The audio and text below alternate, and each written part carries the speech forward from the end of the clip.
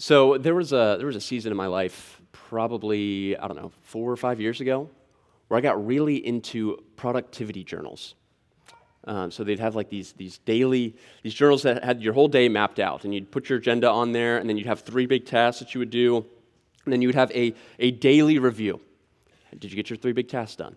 And before you would set up your goals and get into this journal, you would set up annual goals.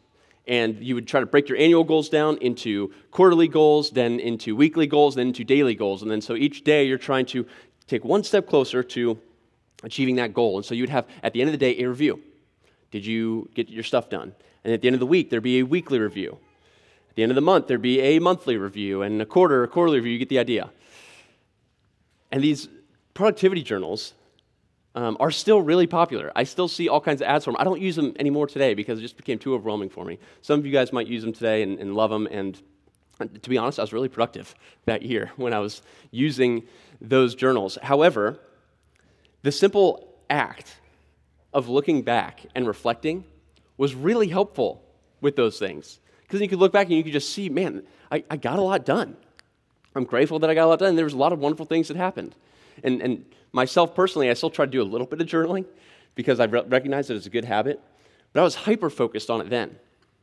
And today, when we look at the text today, we are seeing God putting Israel in a place of safety, and they are looking back and reviewing what God has done for them. And it gives them fresh perspective on God's work. Friends, I wonder, do you make it a practice to look back at what God has accomplished in your life? I mean, it's New Year's Eve. Is there a better day in the year to look back and just see what God has done in your life just the past year? Well, as we look at the text, I hope that we see very clearly that reflecting on God's work leads us to praise Him and trust Him. Reflecting on God's work leads us to praise Him and trust Him. Now, we just wrapped up an Advent series, so we took a break from our march through Exodus, and we're now back in Exodus. And we are taking Exodus in chunks. So right now, this is going to be the last Exodus sermon for this particular chunk of Exodus, chapter 1 all the way through chapter 15, verse 21. And it's fitting because we saw Israel in Egypt, and they were under the oppression of the Egyptians. They called out to God, and God heard their cry after suffering for 400 years, and He sent Moses. And then Moses begins to lead Israel, and then one plague at a time, God just systematically destroys Egypt, and He delivers His people to safety. And now we come to the scene where Israel realizes that they are finally free. They have been asking God for hundreds of years to deliver them. And what may have felt like requests falling on deaf ears did not, in fact, fall on deaf ears. God was waiting for the precise time, the right time, to deliver them. God, in delivering them, was making Himself known, not only to Israel, but also to Egypt and to the surrounding nations, as we'll see in the text. But this is that kind of in-between spot where they've now been delivered from Egypt, they're out of Egypt, they've just come through the Red Sea, and now they are on the other side, and they're getting ready to go into the wilderness. And so this is that kind of the concluding spot for those first 15 and a half chapters. And then, if you would, as we kind of look at this text, go ahead and turn your Bibles to Exodus 15. That's going to be on page 57 if you're using one of the blue provided Bibles. If you don't own a Bible, just consider that blue one yours. But we're going to be in Exodus 15, and I'm going to read those first 21 verses. And this text is split up pretty simply in that the first 18 verses are a song. So if you're looking at your blanks there in your bulletin, the first section is just called the song. So the first 18 verses. And then in verses 19 through 21, we see the result. So the song and then the result. Let's read these 21 verses. This is God's word. Then Moses and the people of Israel sang this song to the Lord, saying, I will sing to the Lord, for he has triumphed gloriously. The horse and his rider he has thrown into the sea.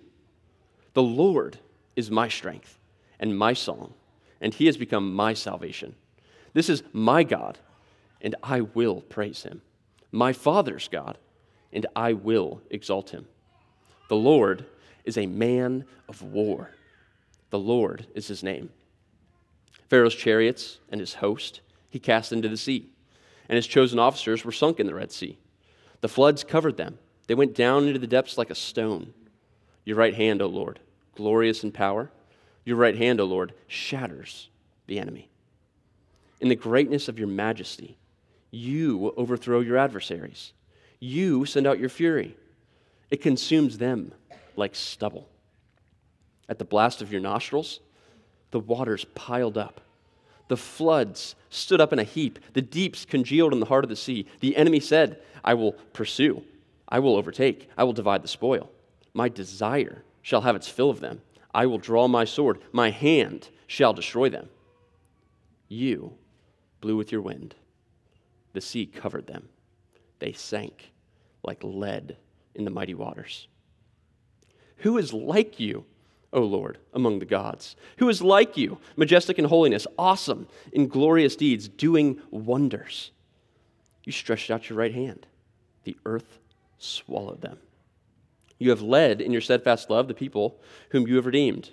You've guided them by your strength to your holy abode. The peoples have heard. They tremble. Pangs have seized the inhabitants of Philistia. Now are the chiefs of Edom dismayed. Trembling seizes the leaders of Moab. All the inhabitants of Canaan have melted away. Terror and dread fall upon them because of the greatness of your arm.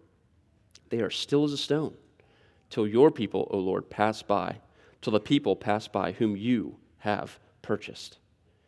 You will bring them in and plant them on your own mountain, the place, O Lord, which you have made for your abode, the sanctuary, O Lord, which your hands have established. The Lord will reign forever and ever.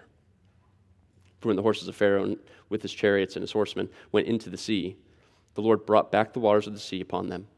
But the people of Israel walked on dry ground in the midst of the sea. Then Miriam the prophetess, the sister of Aaron, took a tambourine in her hand, and all the women went out after her with tambourines and dancing. And Miriam sang to them, Sing to the Lord, for he has triumphed gloriously.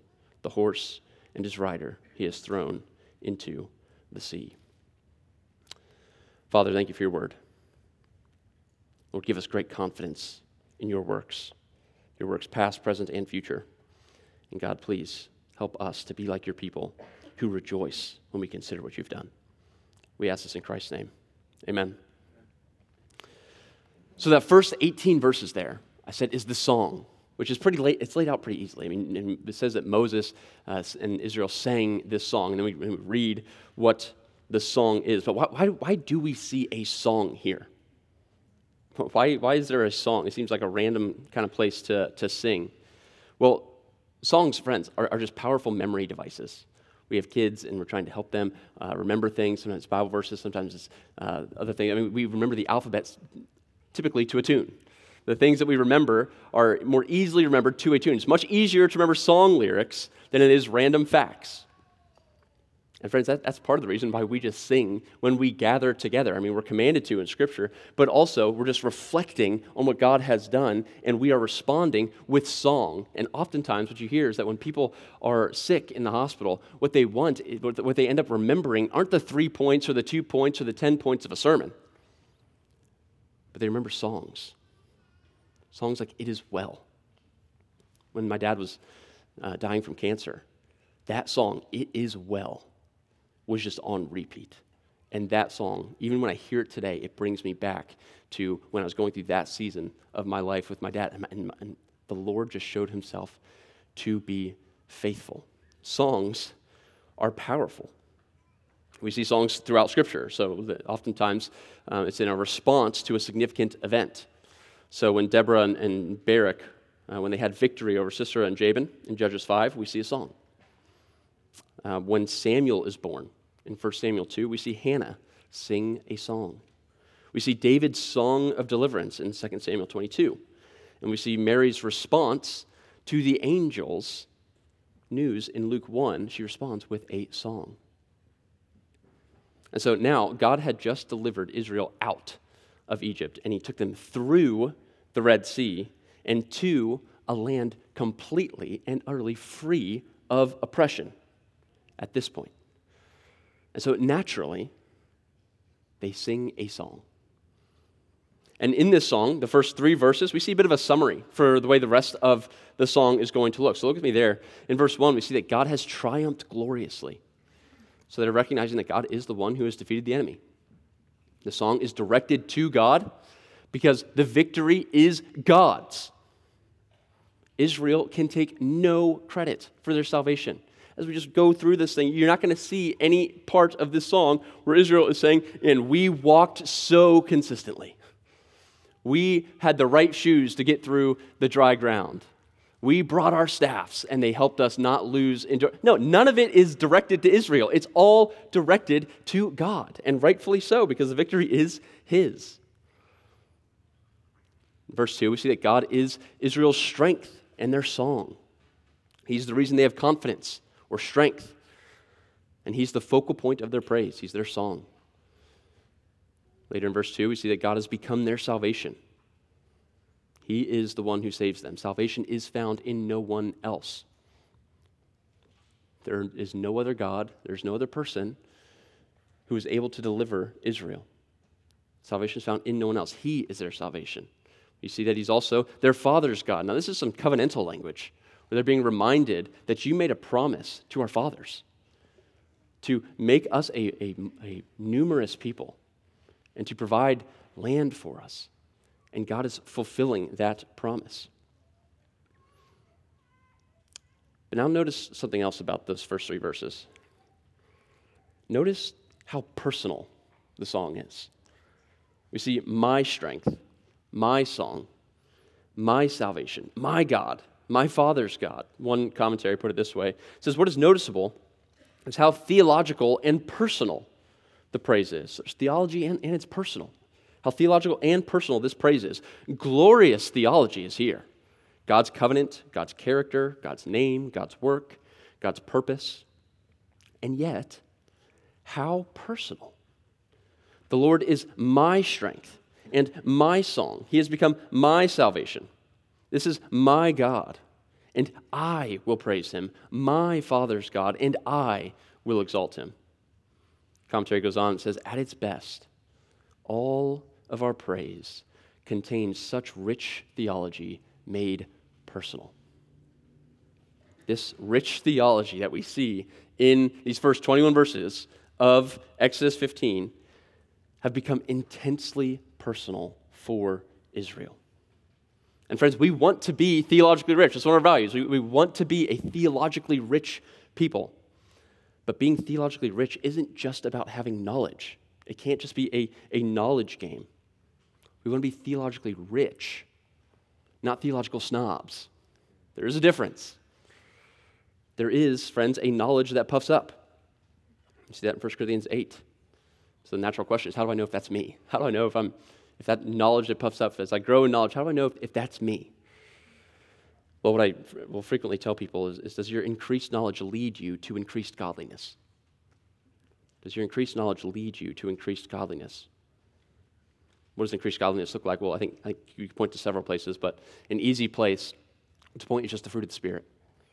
So as you grow in your knowledge, are you becoming more loving, more joyful, more peaceful, more patient with those who may disagree with you? Are you becoming more kind, good, faithful? Are you becoming more gentle? Do you have greater self-control after learning these things about God than when you did previously? Friends, to genuinely know theology is for that theology to become intensely personal, which means it affects our actions. The Puritans have said that you don't truly know something unless it impacts the way that you live. You can know about things, but you don't truly know them Knowing about God is different than actually knowing God. To use an example, I can know about George Washington. But I don't actually know George Washington. And the thing that Israel was finding out about God, the thing that they were realizing, the thing that they knew that became intensely personal to them is something that we see in verse 3. That the Lord is a man of war. Seems like a strange thing to say. The Lord is a man of war? Does that mean that God delights in war and bloodshed? Rob, how does that work when Jesus, the God-man, is called the Prince of Peace? How can God be man of war and Prince of Peace? Well, maybe he was a man of war in the Old Testament, and then he kind of had a change of heart, became friendly, peaceful Jesus in the New Testament. That's oftentimes what people will say, is that God was wrathful and mean in the Old Testament, and in the New Testament, he's more patient. No, I don't think it's that. The phrase man of war means that there is no one more skilled and no one more successful in warfare than God. Nobody. And his matchless power ensures that he will overcome any foe. So no enemy can overcome God. He is matchless in power. He's a man of war. His all-encompassing knowledge protects him from any surprises. No one can do a sneak attack on God. And his infinite wisdom knows exactly how to take down every enemy. He knows exactly how to remove his enemies. Friends, could you just imagine if you had the leaders of the nations of the world and you told them that you can have matchless power, you can have all-encompassing knowledge, and you can have infinite wisdom? What do you think they would pay for those three things? It would immediately secure them as the world power. They would have had no competition. The amount that they would pay for something like that is unbelievable. Yet these things only reside with God. And God, being a man of war, deploys these abilities for the sake of his people, to secure peace for his people. So yes, he is a man of war and he is the Prince of Peace. He uses the abilities that he has to overcome any foe, and he uses them to secure peace for his people. And as the song continues, we'll see that God did that very thing. He did that in the past, he's doing it presently, and he'll do it in the future. And so we see those three kind of subsections. So under the first section, we're going to spend the majority of our time, just put it out there, the majority of our time in those first 18 verses. And then we'll touch briefly on those last three verses, verses 19 through 21. So under the first 18 verses, there are three subsections. The first is past. You can probably guess what the second and third are, present and future. But the first is past. Now, in these verses 4 through 13, we see Israel just recollecting and just being reminded of what it is that God has done on their behalf. They just look to the past and say, this is what you've done. And there are at least 5 things I want us to notice here. You can notice more, but there's at least 5 that I want us to see. So in verse 4, we see that God sent Pharaoh's chariots, his host or his army, and his officers into the sea. And so the first thing that we see is that the Lord destroys the enemy. The Lord destroys the enemy. And it's not just that he sends the instruments of war, so the chariots, but he also sends those wielding those instruments, the host, the officers, which is why in verse 6 we read that he shatters the enemy. In verse 7, he consumes them like stubble. There's nothing remaining. It's not that he took out the majority of Pharaoh and his horsemen who were coming after Israel, and then Pharaoh and his horsemen realized, okay, that's enough. We're going to back off. He utterly destroyed them. He shattered them. He consumed them like stubble. The second thing, so the first one is the Lord destroys the enemy. The second one is the Lord thwarts the plans of the enemy. See that in verses 9 and 10. Look at verse 9. The enemy said, I will pursue, I will overtake, I will divide the spoil. My desire shall have its fill of them. I will draw my sword. My hand shall destroy them. And we see what God does in verse 10. You blew with your wind. The sea covered them. They sank like lead in the mighty waters. Egypt had a plan. They anticipated overwhelming Israel and bringing them back. God thwarted that plan. So we see first that the Lord destroys the enemy. Second, the Lord thwarts the plans of the enemy. The third thing that we see that God has done in the past is that the Lord shows that there is none like him. Again, the whole theme of Exodus is God making himself known. And we get to see a little bit more, and a little bit more, a little bit more of who God is and what he's like. We see here that he's a man of war. We previously didn't see that about God. He's making himself known. And now we see in verse 11 that there is none like him. Who is like you, O Lord, among the gods? Egypt worshipped hundreds, potentially thousands of gods. And none of them could protect them from Yahweh. None of them could protect them from the Lord. And so when the Israelites look up and say, who is like you, O Lord, among the gods? It's not giving any justification to there being actual other gods. It's saying Egypt had all of these gods and none of them stood a chance against our God. The fourth thing, the Lord is a redeemer. See that in verse 13. You have led in your steadfast love the people whom you have redeemed. He has purchased a people for himself. And we'll touch on that more here in a bit. But before that, let's go to the fifth thing. The fifth is that the Lord leads and guides his redeemed people. You see that also in verse 13. You have led in your steadfast love. You have guided them by your strength. So again, those five things that we see in the past that the Lord has done is that he destroys the enemy. He thwarts the plan of the enemy. He shows that there is none like him. He is a redeemer, and he leads and guides his redeemed people. So these five things are a brief summary of God's past work. His past work for Israel in freeing them from Egypt. But now, at this present moment in the story, Israel is recognizing, yes, you've done all these things in the past, but now there's this present moment where they're in a new land, and there are now other nations to be concerned about. And we see that God is presently working on behalf of his people. Look at me in verse 14. The peoples have heard. They tremble. Pangs have seized the inhabitants of Philistia.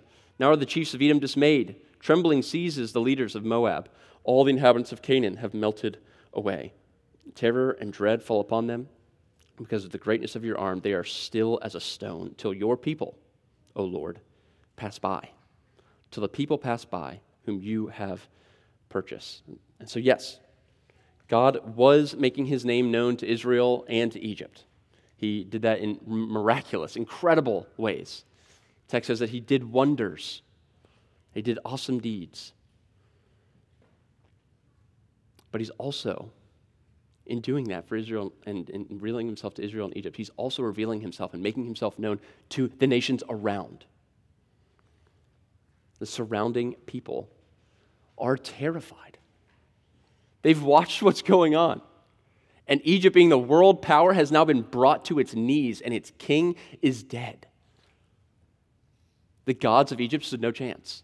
The king of Egypt, who thought himself to be a god, is now gone. And the people who are in the surrounding areas are absolutely terrified. I mean, just the ways that they're described here, they tremble. Pangs have seized them. They're dismayed. Trembling seizes them. They've melted away.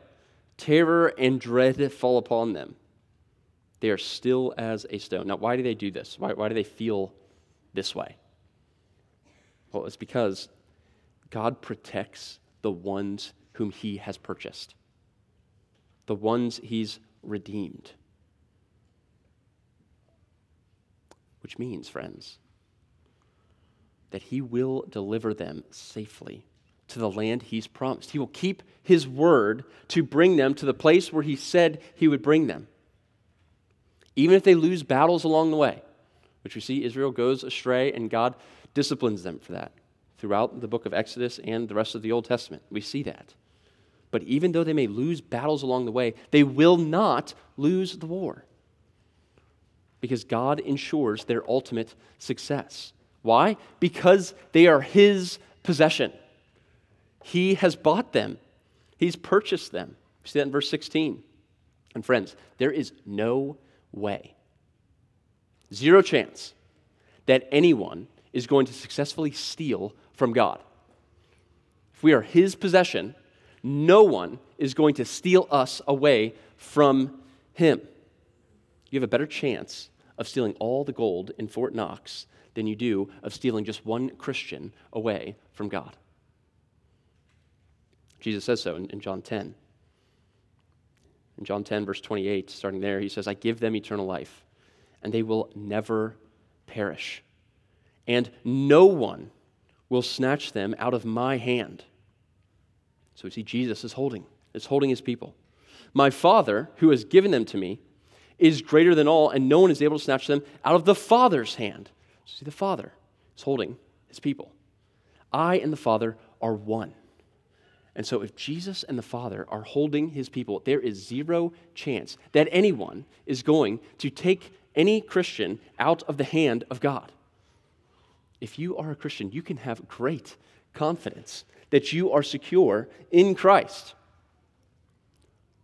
You are not secure in yourself. Do not look to yourself. If you want to be secure about your standing with God, do not look to yourself. Look to Christ. Consistently look to Christ and what he has done. Your eternal well-being, Christian, is sure in the Savior. You're being held not by your own ability, but by the unwavering grip of God. Which means, not only can you trust God with the past, the present, but you can also trust him with the future. And so by looking backward, looking to the past, Israel was reminded that God totally conquered their enemy. He shattered them. He consumed them like stubble. None remained. By looking around at the present, they see God protecting them from surrounding peoples, from present trouble. And by looking ahead to the future, they see God's promise to bring them into his eternal dwelling place. Look at verse 17. You will bring them in and plant them on your own mountain, the place, O Lord, which you have made for your abode, this sanctuary, O Lord, which your hands have established. The Lord will reign forever and ever. And so God wasn't just delivering them out of slavery from the Egyptians. He was then bringing them out of slavery and delivering them to himself. They were in Egypt, and he was bringing them to his abode, to his mountain, to his sanctuary, to where he dwells. He did this through Moses, which, if you remember, Moses' name in Hebrew sounds like to draw out. Because we read in Exodus 2:10, when the child, Moses, grew older, she brought him to Pharaoh's daughter, and he became her son. She named him Moses because, she said, I drew him out of the water. And so just as Moses was drawn out of the Nile River, just as he was drawn out of the water to safety, God uses Moses, whose name means to draw out, he uses this man to draw his people out. He brings them out of the water, out of the Red Sea, to safety. But he doesn't just stop there. He doesn't just deliver them to safety. Like, that would be a glorious thing in and of itself, right? The fact that he brought them out of slavery and he brings them to safety, and then he said, okay, now you're on your own. I did you a huge favor, and so now for the next centuries, thousands of years, just serve me. But he doesn't stop there. He then continues on to lead them and to guide them. And he's bringing Israel to his own mountain. And friends, as you just read the Bible, you're going to find out that mountains are significant. Some significant events happen around mountains. So we see the mountains of Ararat, which is where Noah's Ark rested after the flood. Mount Moriah, where Abraham took up Isaac to sacrifice him. Then God provided a lamb to be sacrificed in Isaac's place. With Mount Sinai, which we'll read about later in Exodus, Moses received the Ten Commandments. Jerusalem is oftentimes referred to as Mount Zion. Jesus' one of his most famous sermons, if not the most famous sermon, the Sermon on the Mount. Jesus was revealed, his glory was revealed to some of his disciples on the Mount of Transfiguration. And he was crucified on Golgotha, which is also called Mount Calvary. Mountains are significant places. And this mountain that God mentions here is also called his abode, or the sanctuary which his hands have established. And it's where he will reign forever and ever. So look, Pharaoh's reign has just come to a swift end. He was swallowed in the Red Sea. There's no question that Pharaoh's reign is done. And then we see Israel saying, the Lord will reign forever and ever.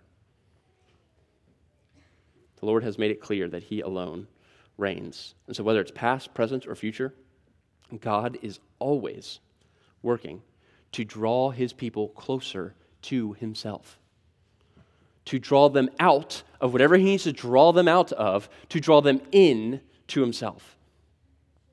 So friends, is it at all possible, as we sit here this morning, as we reflect on 2023, as we head into 2024, is it at all possible that God may be drawing you out of something to draw you closer to himself? Perhaps he's drawing you out of sin, or a sinful lifestyle, or a sinful relationship. Perhaps he's drawing you out of a great job, or he's drawing you out of security. He's bringing you out of security so that you may depend on him more. Perhaps he's drawing you out of health. We are grateful for health, but sometimes God uses sickness and disease to draw us closer to him. Perhaps he's drawing you out of a town. There are various different ways that we can recognize that God is bringing us out of something else to bring us closer to him. But the reason we can have confidence that that's a good thing is only if we are calling on Christ. He is using all things for the good of those who are called according to his purpose. This promise is not for those who are rejecting Christ. So if you're here this morning and you're not a Christian, thank you for being here. Really grateful that you are here. Hope you continue to come. And I really do hope that you feel totally welcome to ask any questions. But with that said, this confidence that we can have going into the future, that God will lead and God will guide, is really only for those who are looking to him to lead and to guide. It's only for his redeemed people. By sending his son, God has provided a way for us to be free from sin. Just as Israel was in slavery to Egypt, we, friends, are in slavery to our sin. And just as Israel was brought to be free from Egypt's slavery, God, through Christ, is bringing us from slavery to sin to be free in Christ, to be secure from our enemies, our great enemy, death, to have eternal peace. On the cross, Christ secured each of these things. He paid for the sins of all those who call on him. He took on the wrath of the Father. He experienced the scorn of enemies. He died in our place. He did that for those who are his people, those who call on the name of Christ. And now, as we see this song and the fact that God is a man of war, and because he's a man of war, we can be confident that he's worked on our behalf in the past, he's working presently, and he will continue to lead and guide and direct in the future. Now we see the result that those truths have with Israel. So we see, starting in verse 19, that Miriam begins to teach the women. Now, Miriam was a prophetess, which means that she just proclaimed God's word to others. She was the sister of Aaron and Moses. And so when she heard God's word, she faithfully proclaimed it to others as well. And after Moses taught the song to Israel, we now see Miriam faithfully leading the women to sing it as well. It's like the closing scene of a movie where there's been all kinds of ups and downs, and then there's the scene at the end where everything seems right with the world. The enemy's been defeated, we're secure, everyone's happy, singing, dancing, and it's like the camera's just panning back as we kind of fade into the back of that scene. The movie ends with a joyful conclusion. Now, this isn't the end of the story. It's the end of this section of Exodus. But it is a comforting thing to see God's people reflecting on what he has done and responding with them having great confidence that he will continue to lead and direct them. And we see Miriam, so we see Moses leading the nation, and we see Miriam leading the women to do this as well. We see in verse 20, then Miriam the prophetess, the sister of Aaron, took a tambourine in her hand, and all the women went out after her with tambourines and dancing. And Miriam sang to them, sing to the Lord, for he has triumphed gloriously. The horse and his rider he has thrown into the sea, which sounds familiar because we just read it in verse 1. It's the first verse of that song. It doesn't mean that they only sang the first verse. We're told that they began to sing this, and that's an indication that they all sang the rest of the song as well. But Miriam is going out of her way to ensure that the women are discipled and the women are hearing what God has done and they are living faithfully in light of it. Women in the room, are you like Miriam? Do you take it upon yourself to help other women worship God? Are you prioritizing discipleship? Men in the room, are you providing your wife with the freedom to live like a Miriam? Men, I would encourage your wife to meet with other women. That will be inconvenient for you if you have several kids at home and you need to find a way to feed them all and get them all to bed and get them whatever time of day it is. It's going to be more difficult for you, but friends, it's worth it. Offer to watch the kids for a few hours so that your wife can get away, meet with other women, and be like Miriam. Friends, reflecting on God's work leads us to praise him and to trust him. Are you reflecting on what God has done on your behalf? Is that a habit? Maybe you do need a journal just to have an end of the day review or end of the week review, whatever you need to do. But make it a habit to reflect on what Christ has done. I've heard of people writing prayer requests down on one side of a journal and then leaving the other side blank. And so when God does, in fact, answer that prayer, they'll go back with maybe a red pen and say, answered on such and such date. It's just a way to reflect. Look back. Reflect on what God has done. Praise him for what he has done. Trust him with the future. Remember, Pharaoh represented the seed of the serpent. In fact, on his crown, we see a cobra figurine. And God used Moses to crush the head of this serpent, Pharaoh. But on a greater scale, God has used Jesus Christ once and for all to crush the head of the serpent, that great serpent, the one who brought sin into the world in the Garden of Eden. And he's used Christ to eradicate sin. We live in the in-between right now. The work is done. God is continuing to work on our behalf to bring about the conclusion. We live in the in-between, and there is sin there, but someday that sin is going to be completely eradicated. And it's not going to be because we have earned it. It's not going to be because we have fought hard enough. Yes, fight for righteousness, fight for what's good. But friends, the one who deserves our praise for our victory is the Lord Jesus Christ. He has removed death's hold on us. He's replaced death with life. He's the one who destroys the serpent, who brought death into the world. And for that, God's people will be singing Moses' song of praise for all eternity. Do me a favor. In closing here, turn in your Bibles to Revelation. It's the last book in your Bible. Revelation chapter 15 is where we're looking. So we're just in Exodus 15, now go to Revelation 15.